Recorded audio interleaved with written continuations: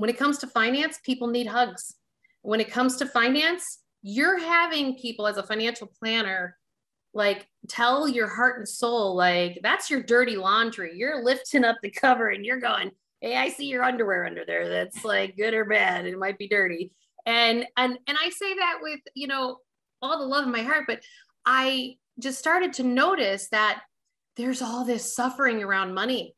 And I don't care if you have millions and millions of dollars, or if you've, got $20,000 a year in income coming in.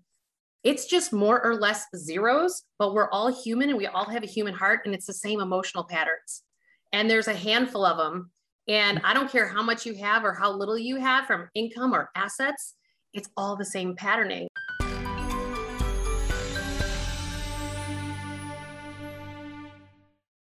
It started at the days of, I used to deliver the newspaper when I was a kid, and I have 11 brothers and sisters. And so you worked really early on, and I would read everybody's finance section of the Chicago Tribune before I would deliver it to their house, because we couldn't afford to get it delivered to our house. And I have 8 brothers. So it was very natural for me to I was naturally drawn to finance, as well as the finance field is all men, right? I would go to a conference when I first started, and it was 1,000 people and 4 of them were women, and I was one of them. And so my turning point was the day I remember I opted to get rid of every blue suit that I had, that every banker and every wirehouse person, because I was told by my boss at that time that I had to stop hugging my clients when they walked in the door. And that was my split, right? When I was going, I don't know if I know how to not hug people. Like, I had turned myself into my divine masculine power so much. And that was the point where I was either going to negotiate myself away further and then create disease in my body, which I didn't know at the time that's what it would be. Or I decided to let my freak flag fly and pull the beautiful essence of the divine feminine and weave that into finance. And that started with me getting a loft exposed brick place in the West Loop of Chicago. And I got rid of all my suits and decided I was going to let my freak flag fly and being my unique essence in the world. And it was really about just understanding that when it comes to finance, people need hugs. When it comes to finance, you're having people as a financial planner, tell your heart and soul, that's your dirty laundry. You're lifting up the cover and you're going, hey, I see your underwear under there. That's good or bad. It might be dirty. And I say that with, all the love in my heart, but I just started to notice that there's all this suffering around money. And I don't care if you have millions and millions of dollars, or if you've, got $20,000 a year in income coming in. It's just more or less zeros, but we're all human and we all have a human heart, and it's the same emotional patterns. And there's a handful of them. And I don't care how much you have or how little you have from income or assets, it's all the same patterning. And so that's what led me then to write my book a few years, The Emotion Behind Money, after I actually decided to get that loft space and started to actually understand that the human heart had to come first and foremost in our financial decisions, and that our head and our smarts, like you mentioned earlier, our money mindset. I actually personally want to take the word mindset when it comes to money and chuck it out the window. And the reason why is that the heart has to direct the mind. And if we skip that part, which I'll share with all of you today of that process and how to do that, you will continue to be yearning and longing for something that you have no idea what it is. And it's just because you decided to kick your heart to the curb and you didn't bring it along for the ride, because you're doing it for all the reasons outside of yourself and not the reasons that are inside. Hence, building your wealth from the inside out. Because when you stand in your truth and you stand in your authenticity, and then you make every decision from there, more comes, because money is only the result of everything else going on in your life, because we work things out or we act it out through our money, through our health, or through our relationships. And so I have found that people have done this tennis game, if you will. If they get their money stuff all in order, well, now they just gained 25 pounds. They lose the 25 pounds, then they've got issues going on in their relationship. So it's like, let's get to the core that's actually really actually creating this behavioral acting out. And that's really what then led me to the second book, Be Awaken Your Wealth. And it's like, okay, where's this path? How do we like stop this in all these areas of our life so we can thrive? And so us ladies can stop hitting that glass ceiling they always talk about that we hit. It's like, no. Like, and it's really about being your essence and not having the fuel of your success be from your survival instincts and emotions that got you to the place that you're at today. It's like, no, we have to now come from a different energy and a different fuel source. And it's not our traumas or our rejections that we're just like, okay, we can do this, we can fight, we can do it. No more fighting. This is just about embodying exactly the beautiful soul that you are and scream it to the world. Mm-hmm. Beautiful, beautiful. I love that. And I love that you mentioned embodiment, because that's also one of our pillars. That's pillar number 3 is embodiment and physical vitality and our relationship to the natural world. And so one of the things that I love about what you're saying, and I think people are picking up on this and that we're going to be seeing today, is we're going to see how actually all the different pillars interweave with each other. Yeah. And that, I've been always talking about this as a spiraling process, right? So here we're going out into the outer world with our relationship with money, and then we're spiraling back in and going, okay, but what's going on with our emotional life and our inner landscape that's influencing the way that we show up out there? And then we do some work here, and then what happens out here changes, right? Right. Yeah. Yep. So I love that. And I would imagine, tell me if this is true, that when you decided to get that loft space and keep hugging your clients, did you start getting more women clients? Funny thing is, it was a woman that fired me first. It was really fascinating, but it was a female who was very much in her masculine energy. Sure. She mirrored who I was. And she was, she had a few $1 million. And I was like, oh my God, maybe I made a mistake moving this office to this office, because she's like, because she was expecting the mahogany desk. She was expecting the stiff suit. And I was not, but she just wasn't ready to unpack her masculine. I can recognize that today, but it's interesting how the universe gives us tests. And yes, I've actually attracted more and more females. And I would also say that men who really are in their feminine energy too, but definitely more women than men, for sure. Yeah. Well, I was just thinking, because it's just such a service for women, because I think, now, obviously there's a lot of variation. We all had different upbringings and parents and attitudes and stuff. But I think just to kind of make a general statement, I think a lot of times women are not taught about money the way sometimes the boys are, right? I mean, it's just like, there's just like different messaging. Just different messaging. And sometimes it's really subconscious. It's not even that the parents are trying to do that. But, and so like, I think back about my life and I go, wow, my parents were pretty smart about money in their own way. They had a scarcity consciousness, but they were good at saving. But, they never taught me or my brother anything about money. They never taught us anything. It's like the dirty laundry that people don't want to talk about. Well, and actually their laundry was not really dirty. They just, for whatever reason. Yeah. And I remember my dad saying to me at some point, he was like, the day I saw your brother with a checkbook in his hand, I was afraid. And I was like, well, Dad, that's because you never taught him how to use his checkbook. Like, why are you afraid? You never taught us how to do that. So anyway, I just, think about how that is. And it might be a little bit different now, but I just think about a family who, has you as a financial planner, and where the women are involved, whatever position the women are in as mamas or kids and everything, and it's just, because I know, like with my kid, for example, the dentist we go to, everybody, it's all female. It's an all female office. The orthodontist that we went to, it's an all female office. And my kid's even non-binary, right? But still, it was like, it made a difference to Sam to be in an environment where it was like all professional women, all doing their thing, super competent, and just going, oh, okay, the world can be like this. Right. Yeah. Well, so I would think, yeah. And as you say that, the thing that comes to my mind is the fact that around money, we've not created a safe container, right? There is so much lack of safety when it comes to money, whether there's too much or too little, or fear of the bottom's going to fall out.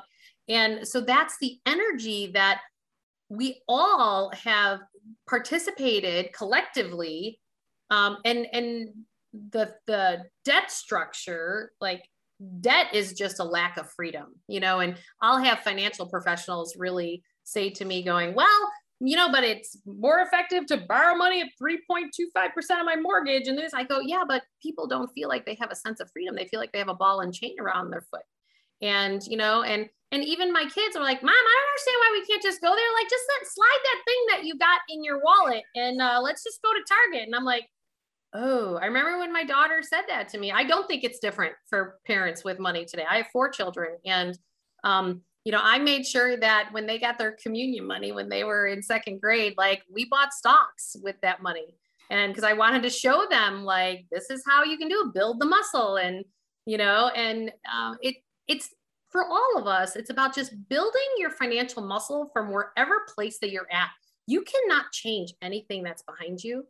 You have got to only align with your present moment and in the now, because if you focus at all on your financial past, and I'm not saying ignore your debts, I'm saying put them on autopilot so that you can live in the present moment and create the future that you desire. Because otherwise, you'll just keep pulling your past into your present moment and you won't ever stop that cycle. I love that. I love that. I know, like, one of the mantra of feminine sovereignty is make peace with your past so you can come fully into the future. Right. So make peace with your past. You can come fully into the present so you can command your future. Exactly. Right. Because if your past are a creator is unhealed, or it's always pulling you back. Yep. And, it does happen, we have to take care of that part, but to really be going, oh, okay. I love that piece about going on autopilot. And so I want to just remind everybody, when you're putting things in the chat, to send it to everyone so everybody can see it. If you send it to hosts and panelists, only Julie and I can see it. And I know you have brilliance to share, and we want to hear from all of you. And I just want to have, connect with those of you who are out there and just say, just put resonate or yes into the chat if what Julie is saying is resonating with you. Are you getting it? So we're getting a yes. Yes. Yes, absolutely. Okay. Yeah. So keep bringing it in, because it's important. Yes, yes, yes. And I just want to say, so we have, Deb Root has said something like, there has been shame attached to a relationship with money for as long as I can remember. Yeah. So can you speak to that a little bit? Absolutely. I think a lot of people actually, when I saw that come out, I wrote shame down really big on the paper. I was like, tuning in. I got that one. Okay. Yeah. So can you just so in this whole process, so this is about self-love and self-care, right? So, so I want us to understand, most of us on here understand that we are energy, right? So, Einstein proved E = MC squared. So if we understand our chakra systems, then when we bring shame, blame, guilt, and judgment around our money, that's you hooking to your past. Okay. So, but how do you interrupt that? So how you interrupt that process is, first of all, it's about creating a safe container for you. And how do you create that safe container? Well, depending on what level that you're at in terms of how much debt you have versus how many assets and how much income versus, how more or less income that you have, your level of shame, blame, guilt, and judgment could be different. So I have people that are multimillionaires that have all this guilt that they have all this money, and there's so many people that don't have it. But then I have other people that give away the ranch and they don't have anything, but they're totally struggling because they give it all away to everybody else. And this is the piece where it comes to self-love and self-care. I want you to think about it like on an airplane, when they tell you to, if you have a child with you, to put your oxygen mask on first. Your money is the exact same way. So this is how we tend to put our hearts on the sideline, because we don't take our own heart's desires in what we want to create in our life, because it doesn't need to be an either or, it's an and. And so many times when those of us are drawn to our spiritual work or doing good and serving others in the world, we feel like that you almost have to be impoverished to do that. And that is the biggest myth. Actually, I just want to say, Lisa put in the chat here, guilt. Good people don't have money. Yes. So this is the biggest, I'm in the process. I'm almost finished with my 3rd book. It's called The 4 Spiritual Laws of Money.